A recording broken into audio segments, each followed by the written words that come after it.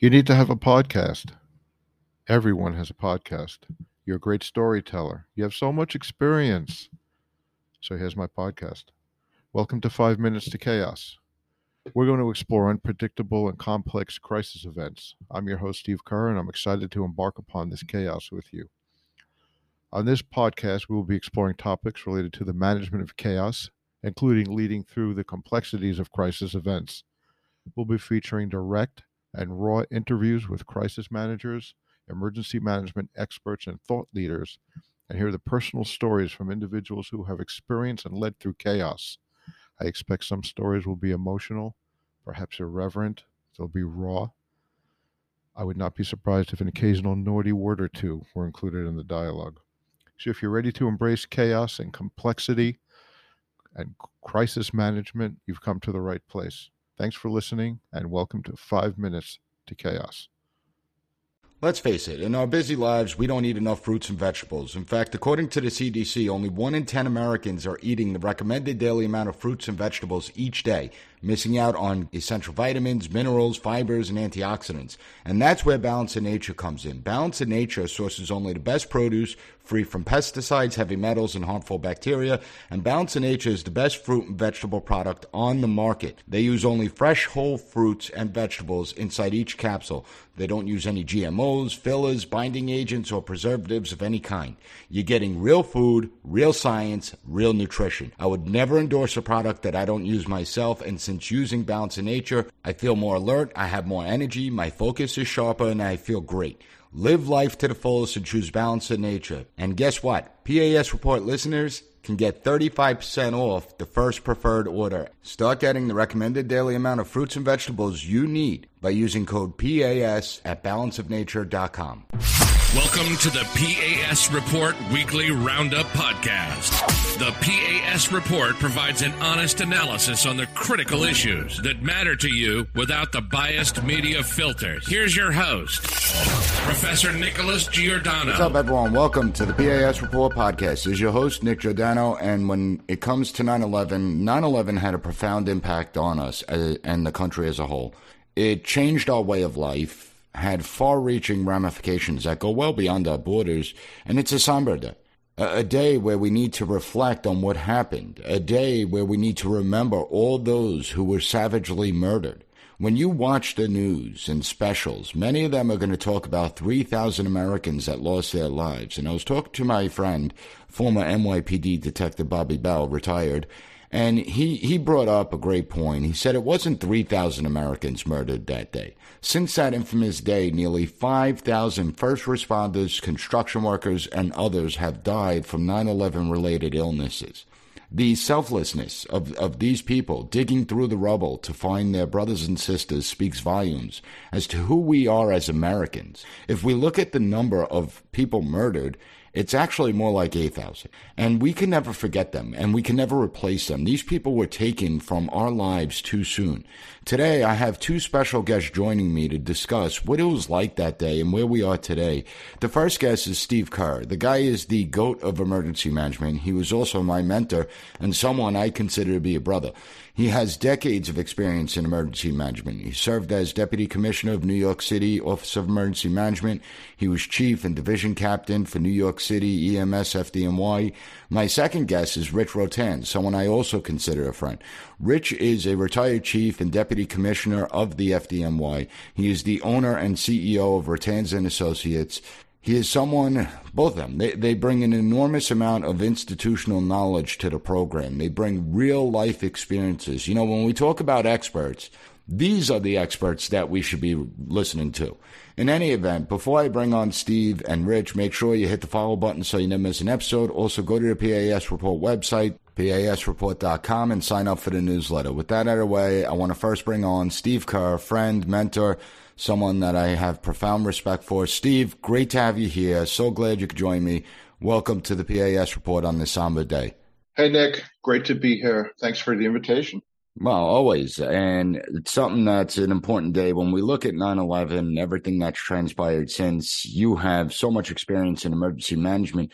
When you first saw what was happening, the images that were coming across and the plane crashing into the building, what were your initial thoughts? You know, It's interesting. I think it's probably important to talk a little bit about my emergency management history to put some context into that question. So I'd been doing emergency management as part of my role in New York City Fire Department, EMS, going back to the mid-'80s. So like saying my first emergency management job was in 1985, and I've been on call since September 1985. I love these people that complain about being, on call 24/7. In 1996, Mayor Giuliani.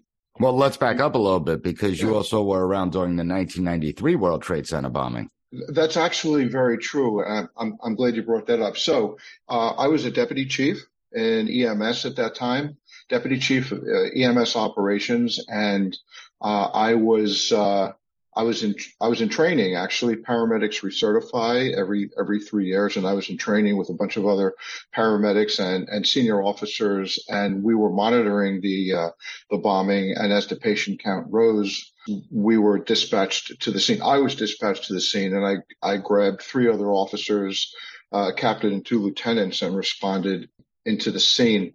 So by the time I got on the scene, fire was still going on underground, and we were in the process of fire department, Port Authority, police, NYPD, EMS making rescues, treating patients. We had major evacuation operations all the way up to the top of both towers, interagency operations.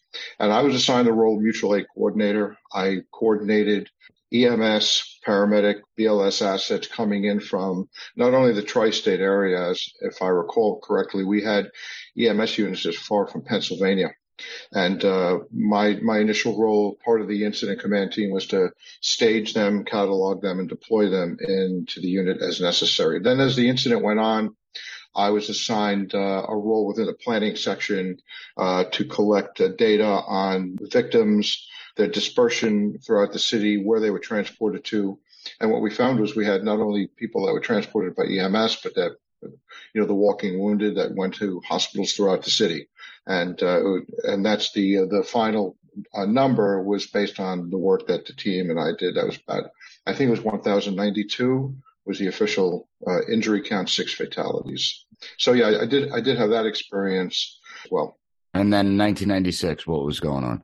So 1996, after a series of incidents in New York City, a couple in particular, not necessarily terrorism related, although one you might say has a terrorist angle to it, and that was a firebombing in the subway, mid-tunnel between Brooklyn and Manhattan, pretty close to City Hall. And I was on that job too. And I remember the mayor and his entourage walking the incident scene and stopping at 3 different command posts, police, fire, and EMS, each in different areas. And after that, and after a series of other incidents, not terrorist-oriented or violence-oriented, water main breaks, fire structure collapses, the mayor decided he wanted to build some sort of a mechanism to unify emergency operations in New York City. And he created, through the issuance of Mayoral Executive Order 30, the New York City Mayor's Office of Emergency Management. I think it was actually March 19th, 1996. And I was asked to join the leadership team. I was very fortunate to have worked in the past with the director that the mayor appointed. That's Jerry Hauer, who you know as well. I do. You and I worked for Jerry in New York State. And Jerry reached out to me and said, it's going to be tough, but I'd like you to join the team. And I went through a fairly aggressive process to get through that job, to get to that position. I was interviewed by the mayor's chief of staff, the first deputy mayor, and 2 other deputy mayors. And that was frightening and fascinating, but exhilarating as well, because it was the beginning of something special in my career. And we did some great things. And I stayed in New York City OEM as deputy commissioner for the next 4.5, almost 5 years. And now getting to 9/11, because that's important. So we see, OEM get stood up in New York City at about 1996. And then you fast forward to 2001.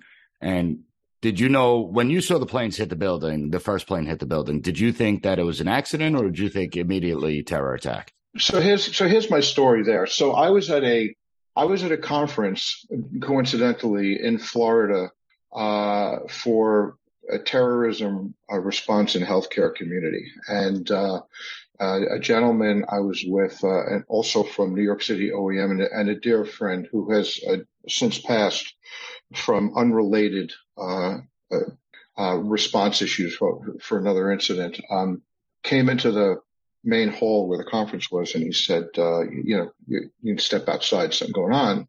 So he tells me a plane hit, one of the towers, and I think like everybody else, he thought it was like a Piper single engine, lost its way or something like that. We started to become aware of the intensity of the incident, the fire that ensued in that particular tower. We had, as part of the conference, one of our colleagues was a naval aviator. He was a captain, U.S. Navy, '06. And we had the hotel bring a TV over to the conference hall, and we were standing around watching it when the second plane hit.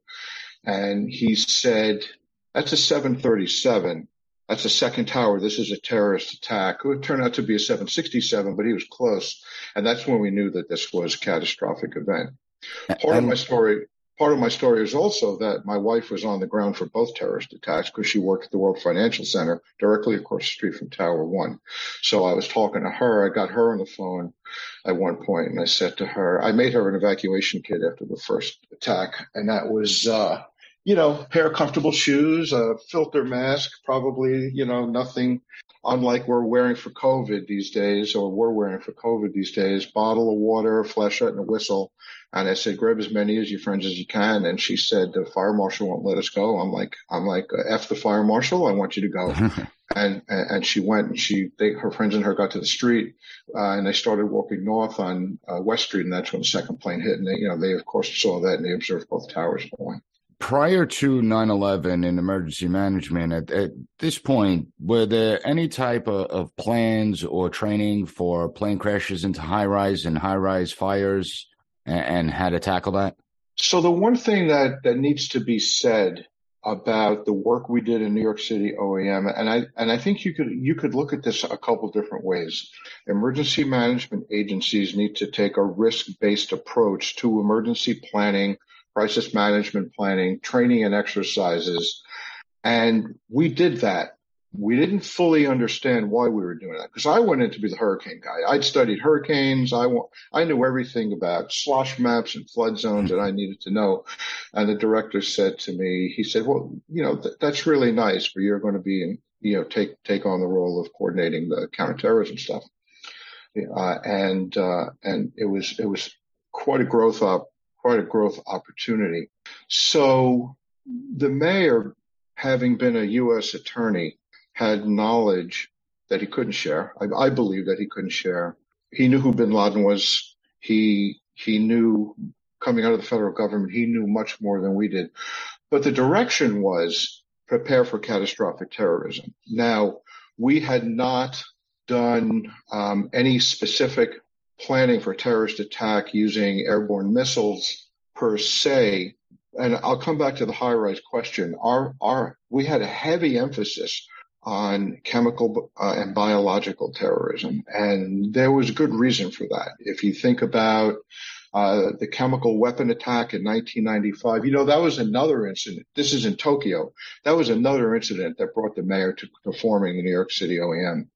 If you remember, Nick, that was a group called Aum Shinrikyo. It was a terrorist group in Japan that had dispersed chemical agent in two cities, both Matsumoto earlier as a test, and then in Tokyo. They killed, if I remember, 7 in Matsumoto, and if my numbers are right, and it's been a while, I think they killed 12 in this Tokyo subway, but injured over 5,000 with chemical nerve agent.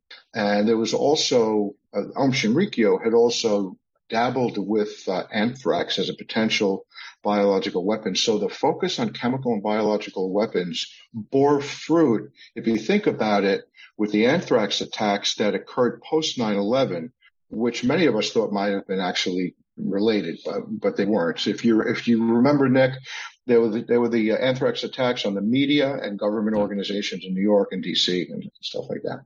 As far as response to high-rise fires from either a terrorism or non-terrorism perspective, the greatest fire department in the world resides right there in New York City. And the New York City Fire Department has, just by the very nature of what exists in New York City, the best high-rise fire program of any fire department in the world. I'm convinced of that, as does EMS, because we have responded alongside our fire department counterparts. EMS is part of the fire department now, so that we respond in unison in making rescues and, while they're doing a suppression, and we're making rescues and we're setting up triage, treatment, transport operations, stuff like that. So, I sort of look at it that way.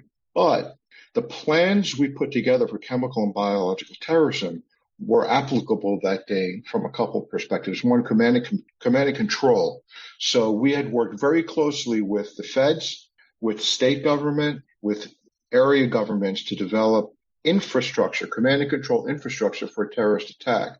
And as messed up as response can be to major emergencies, everything came together in the subsequent days and months, where there was federal command and control centers such as the Joint Field Operations, the JFO, Joint Field Office, FEMA, the FBI JOC, Joint Operations Center, the City Emergency Operations Center over at Pier 92, all in walking distance of each other, so they were able to communicate. And each of these command cells had connective tissue to ensure unity of effort and unity of command. So kind of stuff did come together. I was part of the team that was planning for the use of the hospital ship. I believe it was the Hope. And, I met the senior leadership of the vessel itself. And when that rolled into New York City that morning, I was so proud because I was part of that. Also, the Strategic National Stockpile. I was part of the team that put together with CDC and there was no Homeland Security, Department of Justice, FEMA plans to accept, receive, and deploy national stockpile. So the National Stockpile is a federal program where medical equipment is stored in classified locations throughout the country. And I still don't know where they are in the New York area, but they were on the ground, I believe, within 6 or 8 hours. And the stockpile is also used for the pandemic because they store medications like antivirals and antibiotics. So the message I'm trying to paint for you, Nick, is that we did all sort of preparedness for terrorism operations that came to bear that day. And, when we look at that day, so we're going to hear the media reports, we're going to see the specials, and there's constant talk of the nearly 3,000 people that lost their lives that day.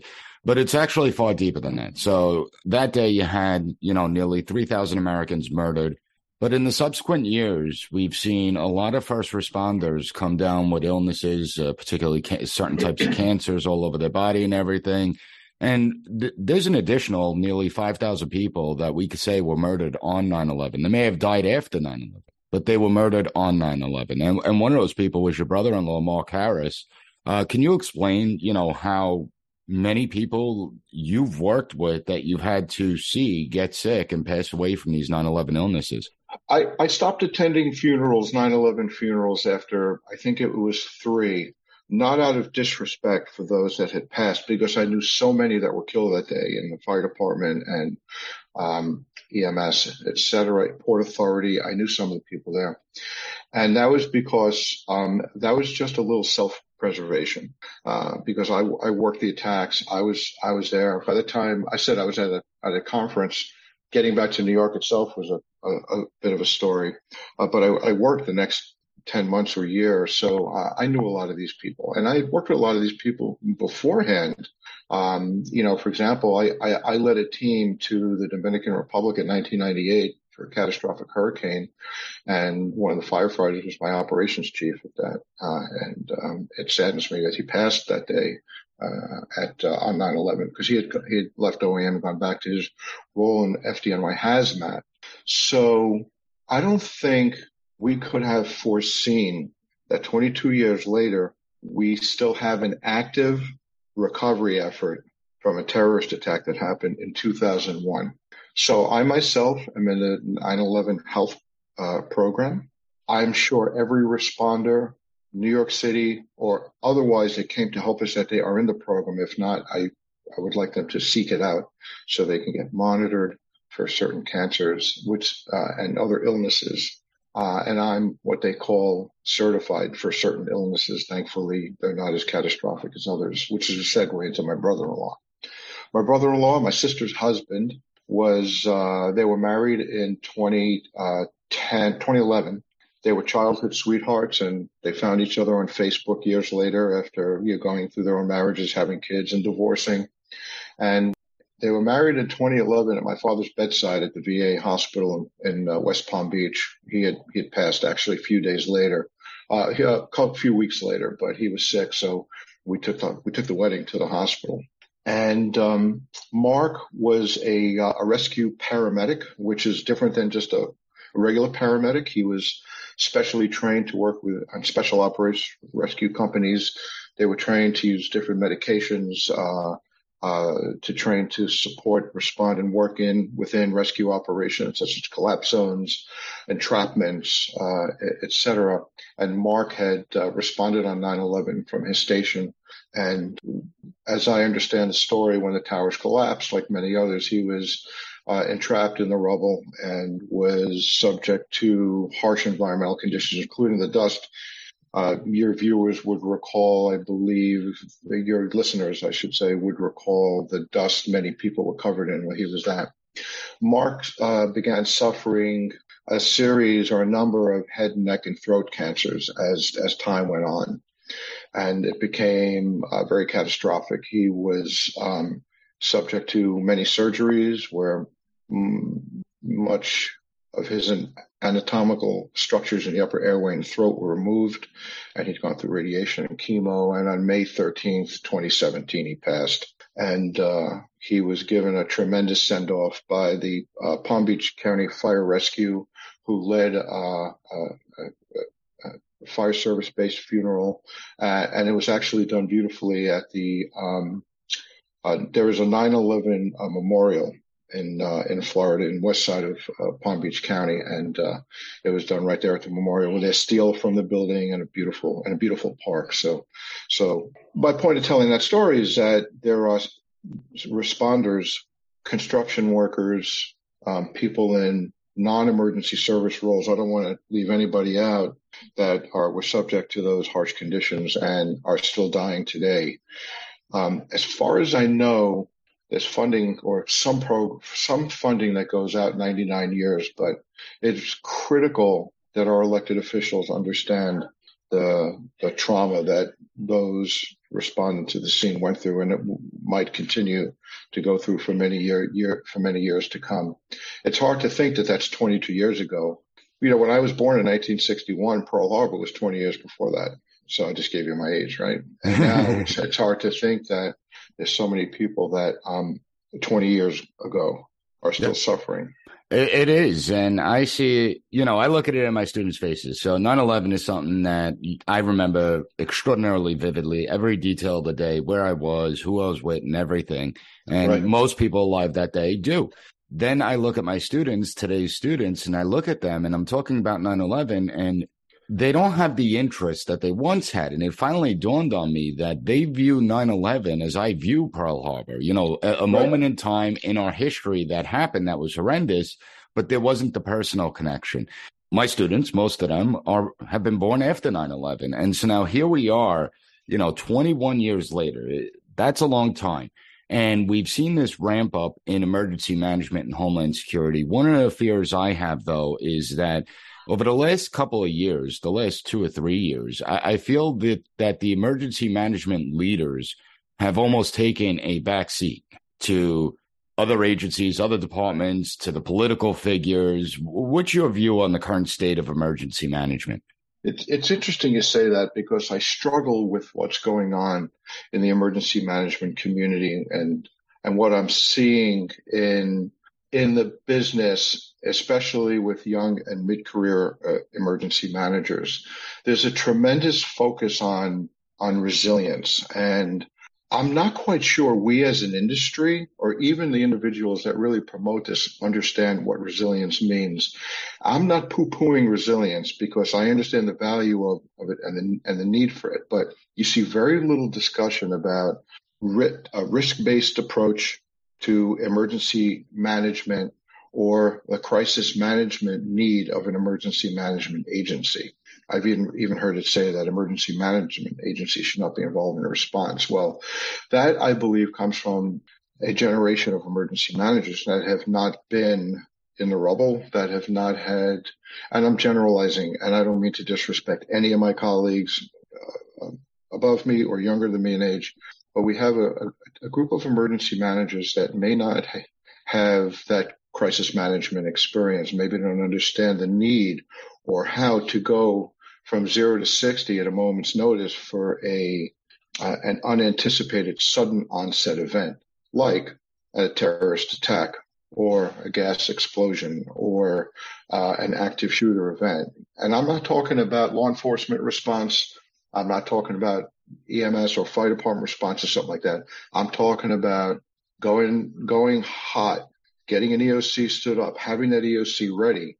That's part of resilience in my mind, having that command center ready, having those relationships in place, having exercised plans in place, and having exercised the plan. So when we ring the bell as emergency managers, the other agencies come and support that operation. So my message is I want emergency managers to focus on resilience. I want emergency managers to balance that with a focus on crisis management, and then post the response phase, certainly the recovery phase. Now, there's typically an emphasis on recovery, and that's probably part of resilience. But we have, because in a natural hazard event, for example, like a hurricane, a flood, or a wildfire, there might be federal remuneration available. So emergency management agencies are naturally well suited to work in that space. But I just I send a message to emergency managers in all critical infrastructure sectors and all communities.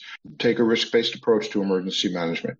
That's what we did in New York. And maybe you might not think you have a terrorist threat. And I'm not, after 9/11, when Homeland Security was formed, everything was terrorism.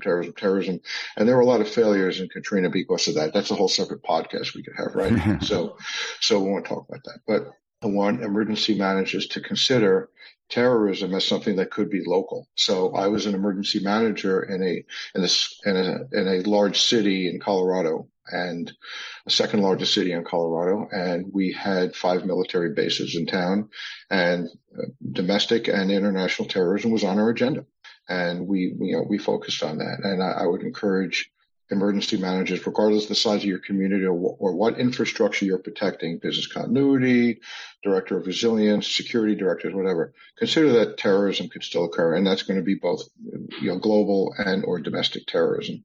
And I think that's a really important point. I mean, when we look at the evolution of emergency management, the people prior to 2001 that were in emergency management had the life experiences. They responded to the disasters for years.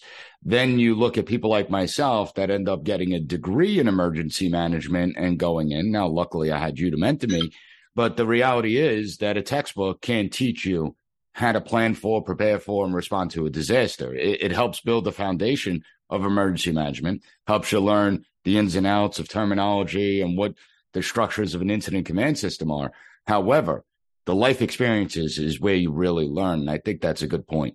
There's controversy over whether emergency managers should have prior public safety experience, and that certainly helped me and my colleagues, what you're saying, going back into the 1990s, because I had been an incident commander. I'd been a crisis manager for years leading up to my appointment at New York City OEM.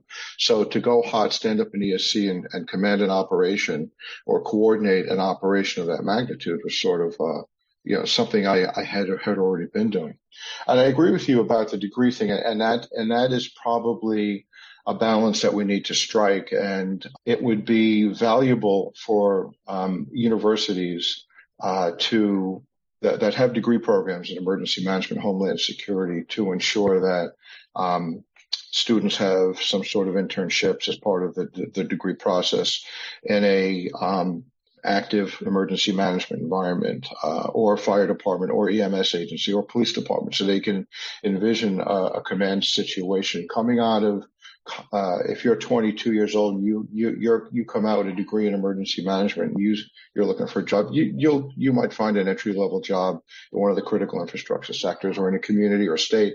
But that doesn't mean you're ready to go hot. And you gotta seek out the old guy, or the old individual in the team, and get the war stories and understand that part of it.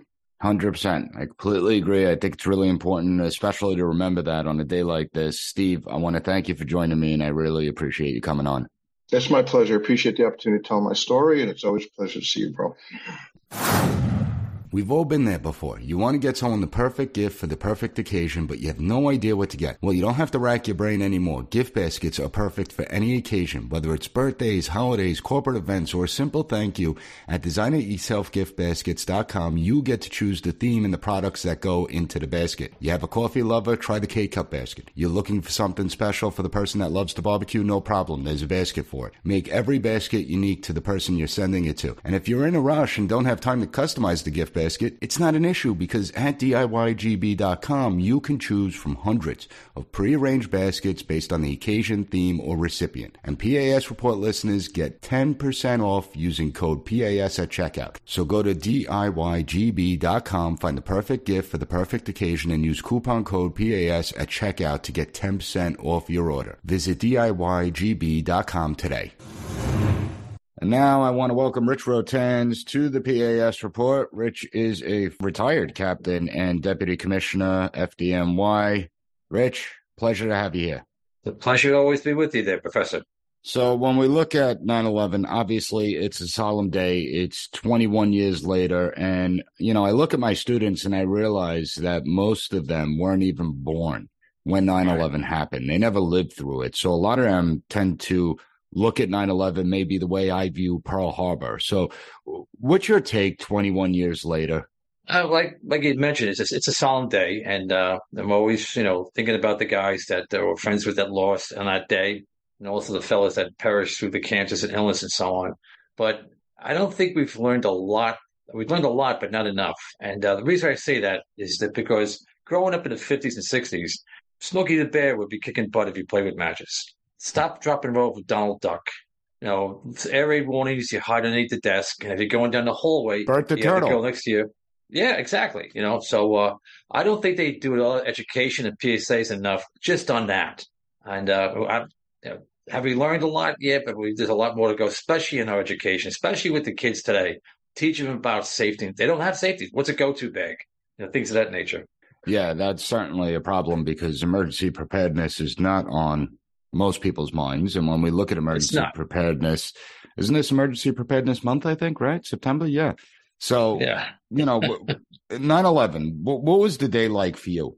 In the morning, myself and two other of my colleagues, First Deputy Commissioner John Onomat and my partner Mike Berkowitz, were in the process of reviewing a major drill on September 12th on bio emergencies, how fast we were going to give out pills of doxy and cyclone, so to speak, but it was just giving out peanuts and so on to the guys from the academies for fire and police.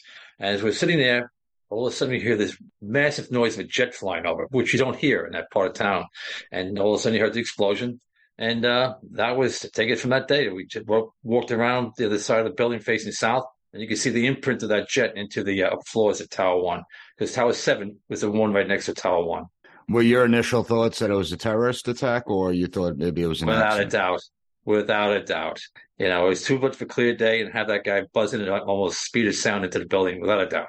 Yeah, and then I remember, because I was in college at the time, and I remember I was on my way to college and the first class when it first broke over the radio, and I knew it was a terror attack. Right from then, I was already aware of Al-Qaeda. I've studied Al-Qaeda, and were you surprised that they had that capability to take our own tools, our own equipment, our own critical infrastructure, and use it against us as a weapon of mass destruction? Yes and no. The reason why I say that, the attacks in 1993, they were using a rental truck, and they tried to blow up Tower 1 there. and there was talks about having flying jets into the Vatican and other places in Europe. So when they did that, yeah, it was a surprise. It caught us completely off guard, obviously, and we didn't have a backup command center and so on. And no, I wasn't surprised. It was a mixed bag of feelings. And when you first arrived at the World Trade Center, what were your thoughts? Right off the bat, not getting killed by a jumper. Because coming out of Tower 7, you walked across that ramp over Vesey, and the people on the east side of the building were jumping in dozens or in droves. And you had to watch out for that. And I had to get into Tower 1 to set up the command post for the mayor and for the commissioners and so on, which was done. One Mike was setting up the emergency operations center and so on. So the dynamics is not getting killed and then setting up the command center there in Tower 1. And that had to be truly frightening. Like, I couldn't put myself in a position where I have to make a decision. Either I'm going to burn to death or I jump out of a building, 100 stories. Mm-hmm. That's absolutely horrendous. And when you entered the building, as firefighters, you're constantly training, you're constantly doing exercises, tabletops, functional, full-scale exercises.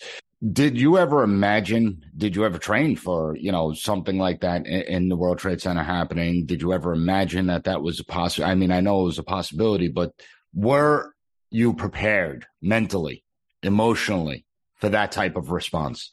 Well, over the years, at that time, I had like 40 years in emergency services, and we went to very large events. The Avianca crash in Long Island, the one in the Rockaways, 2 plane crashes in LaGuardia, and plus major building collapses and so on. You had that mental exercise and mental capability afterwards, but to that magnitude, no. But you go on your instincts, what to do, what not to do. And obviously your adrenaline's rushing through, and so that gets you through. As far as the day went on, we saw the buildings collapse, obviously, and as the day went on and the week went on, did it start to set in of the magnitude of what just took place? Well, I did when I initially set the command post, I went back to Tower 7, just to give you perspective, and I saw security from Towers 5, 6, and 7. I go, guys, evacuate the buildings, because right then we had a second tower attacked. I go, everybody evacuate and go north. Don't go south, but go north. We evacuated our building, and I told my staff to go north as well. And when I came back down, we had myself and my partner, Rick Bialik, and we went to Tower 1. There I saw Father Judge and Joe Pfeiffer and team, and they went towards the West Avenue side. We went back upstairs to go to Vesey side. With that, Tower 2 collapses. Now, we had no idea it was Tower 2. We thought it was the side of Tower 1. And when it hit the floors, I was bolted about 20 feet towards the windows. And the glasses were being shared and so on. And there we saw, the first time I saw carnage in the building. And I, had a concussion, blew an eardrum, lost glasses, and we got ourselves out, covered with dust. And that's from there on, we knew we had to do a lot of improvising. No command center, no plans, no backup sites, which we didn't have. We learned the hard way that day. And then crawling around with the dust and so on, I was looking for my kids. I have, 2 boys in fire, 4 boys in police, 2 in the military. And we found each other in Western Vesey. And, all the hugs and kisses and crying and all that stuff. We poured water on ourselves just to get cleaned up.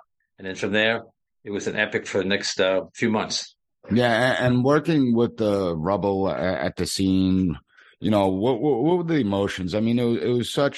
It was horrible to watch, but at the same time, every time they found remains, it was a sight to see where everyone would stop work, everyone would salute, say a prayer. Yeah. What was it like for you? Well, most of the time I spent rebuilding the Emergency Operations Center at P92 and managing 140 organizations, agencies, and so on. But once a day for 2 hours to be down at the site.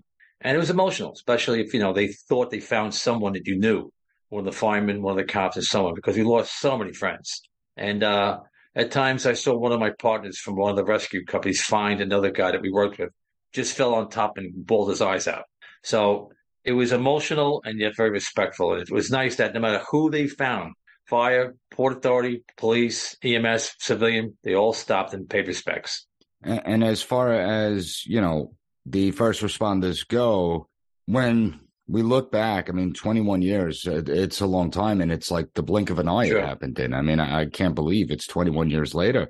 When you look back, how much has the health been affected of those that were on the site? How much post-traumatic stress have many of the FDNY, NYPD, EMS, how much have they faced over the years, challenges. I mean, we tend to forget, but this was a traumatic event.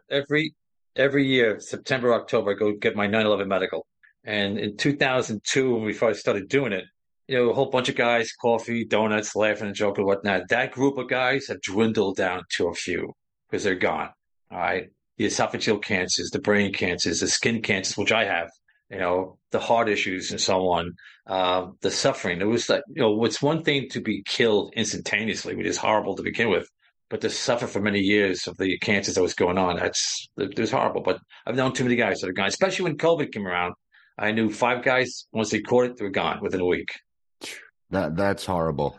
And do you think that we're doing enough to, make sure that their memories live on, to make sure that people do remember what took place that day, the ultimate sacrifices that were made, and the years of struggles that people have had to face? Well, let me talk about my community where I live in East Setauket. When you drive by Ward Noble High School, they have over 300 flags on the streets, American flags.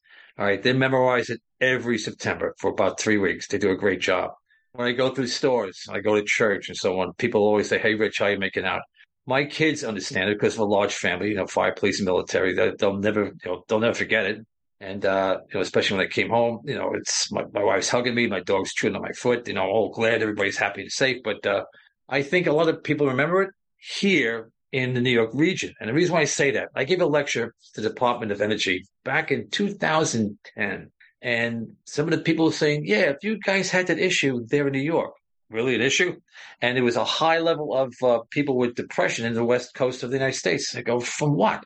So it's a mixed bag of tricks. And it depends on where you are that people will remember it. And my brother had a friend of mine that owned a brick factory in Salem, Virginia, invited me to do a lecture in 2004. And he had a piece of steel that was 2 stories tall. And he says about 50 people wanted to hear your story. I go, there's 5,000. So it's I don't think it's dwindling that much here in the New York area, but I think around the country, maybe so. And what's your take on the whole Afghanistan withdrawal? I mean, it's not political today. Obviously, it shouldn't be political. But when we look at what took place in Afghanistan, now we do have to, say Zawahiri is dead. Osama bin Laden is dead. A lot of their senior leadership within al-Qaeda was killed. Obviously, they replenished the ranks right away. But we did make great strides against al-Qaeda. They're still a formidable force, and they are a sophisticated organization. But as far as Afghanistan goes, what was it like for you when you saw the images on the TV of the Taliban just recapturing that country within a week of our withdrawal? They tried to compare it to the withdrawal of Vietnam, which was an orderly, planned event. This, to me, was a debacle. Especially when our military were killed, 13 of them were killed by the explosion, and people hanging off planes and so on. It was a horrible way of doing it. Should have been done? Sure, you could argue with which way, but do it in a planned, secure way that none of our folks were going to get killed, especially those people that served us in Afghanistan. The people who helped us go against the Taliban. But then again, they left, $35 billion worth of equipment? Yeah, that's the sad part. The Taliban's better armed and equipped today than they were prior to 2001. Absolutely. And it's a shame that we lost all those guys' lives because of the 9/11 event. And the way we left it, I think it was a disgrace. Do you think that, as far as today's threats, I mean, you're an emergency management guy, have been around the block, you know Homeland Security better than most people. Do you think we're taking our eye off the ball lately? I think we're taking our eye off the ball in a lot of different areas, especially with the COVID. I mean, they gave billions and billions of dollars to hospitals and healthcare, whatever. And they were, to me, my personal view, looking at, except for Northwell and also the Bartholomew's, there were hospitals that did really great, but in the long run, a lot of them did not do good at all. What were they doing with the funds? And we took our eyeball off a regular pandemic, whether it was intentional or not. Hurricanes, there's a term in research called normalization bias. Don't worry about it. It's not going to happen to me. I think socially, individually, and government-wise, there's a lot of things we really have to reevaluate and do a really good risk assessment on what's going on outside. Do you think there's any will to do that? I mean, once again, as a current emergency management person, but former FDNY, do you think that the emergency management community itself, agencies like FEMA, who there's some great people that I still speak with that work at FEMA, but do you think the agencies need to be more proactive when it comes to planning for and preparing for disasters, whether they're man-made or natural? Do you think that they make the public aware as they need to be? Like I mentioned before, Professor, is that I don't think there's enough education coming from the federal level, from FEMA, the state OEMs, all right, like SEMO and so on. New York City did a thing about nuclear blast. Okay, but what about the normal everyday water main breaks and hurricanes or storms? I don't see that education in there, not preparing the civilian, number one, and then also there where they go to work. I think there's a lot of education that has to be there to get everybody on the ball. It's not just the federal government. All right. When President Reagan says, don't fear, the federal government will be here this week. You have to be prepared for the immediate event.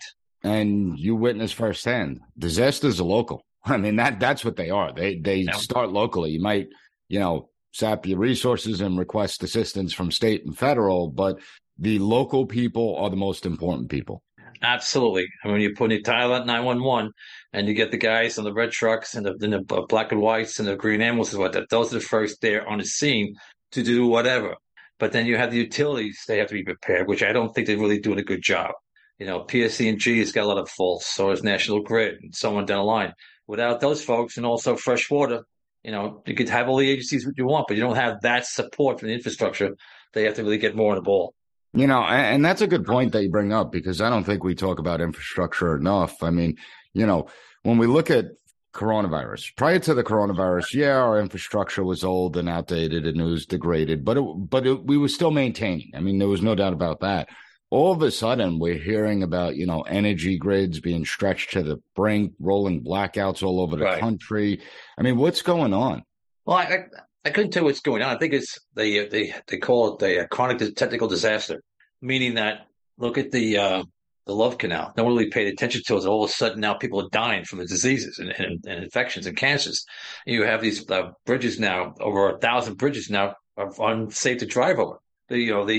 They have funds going to other social venues and so on instead of taking care of the bridge. The Long Expressway, the people jumping up and down for the first time in 5 years is now being paved safely. You could drive on there. I mean, that besides being safety, it also saved on gas mileages and so on. Yeah, but part of the problem is when you look at the way they paved it, you could see the seams that they paved, and you know exactly where the potholes are going to be forming next year. Absolutely. Yeah, it's a shame. But I'm a big guy on preserving the infrastructure. I mean, the American Society of Civil Engineers rated all our infrastructure as a D-.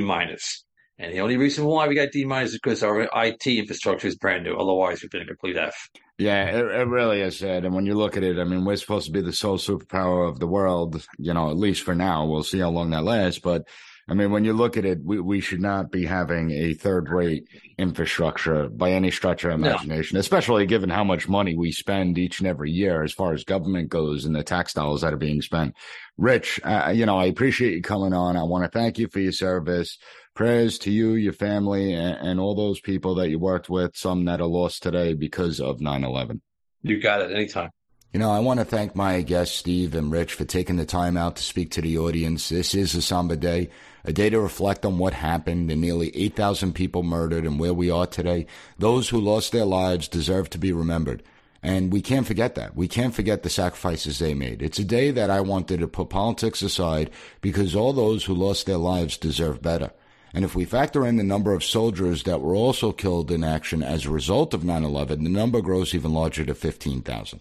Then think of all those people who suffered from physical injuries and mental health issues like PTSD. We're talking about a lot of people that were impacted and a lot of families. If you are someone who sustained life-altering injuries, I have a link up at the PAS report to the September 11th Victims Compensation Fund. I also included a link to Tunnel to Towers. Tunnel to Towers does extraordinary work to help the families of those who paid the ultimate sacrifice. And while we can never replace the lives that were lost, we could try to make things a little easier for their families. So I included the link if you want to give a contribution to them. 95% of all the donations goes directly to the cause. Only 5% goes to operating expenses. So it tells you where this organization stands. It tells you what the priorities are, and it's to help the families that are impacted from 9/11. If you find the content of this podcast informative, please take 30 seconds to leave a 5-star rating and write a review on Apple Podcasts. I want to thank you for joining me, and I'll be back on Wednesday with another great episode of the PAS Report podcast.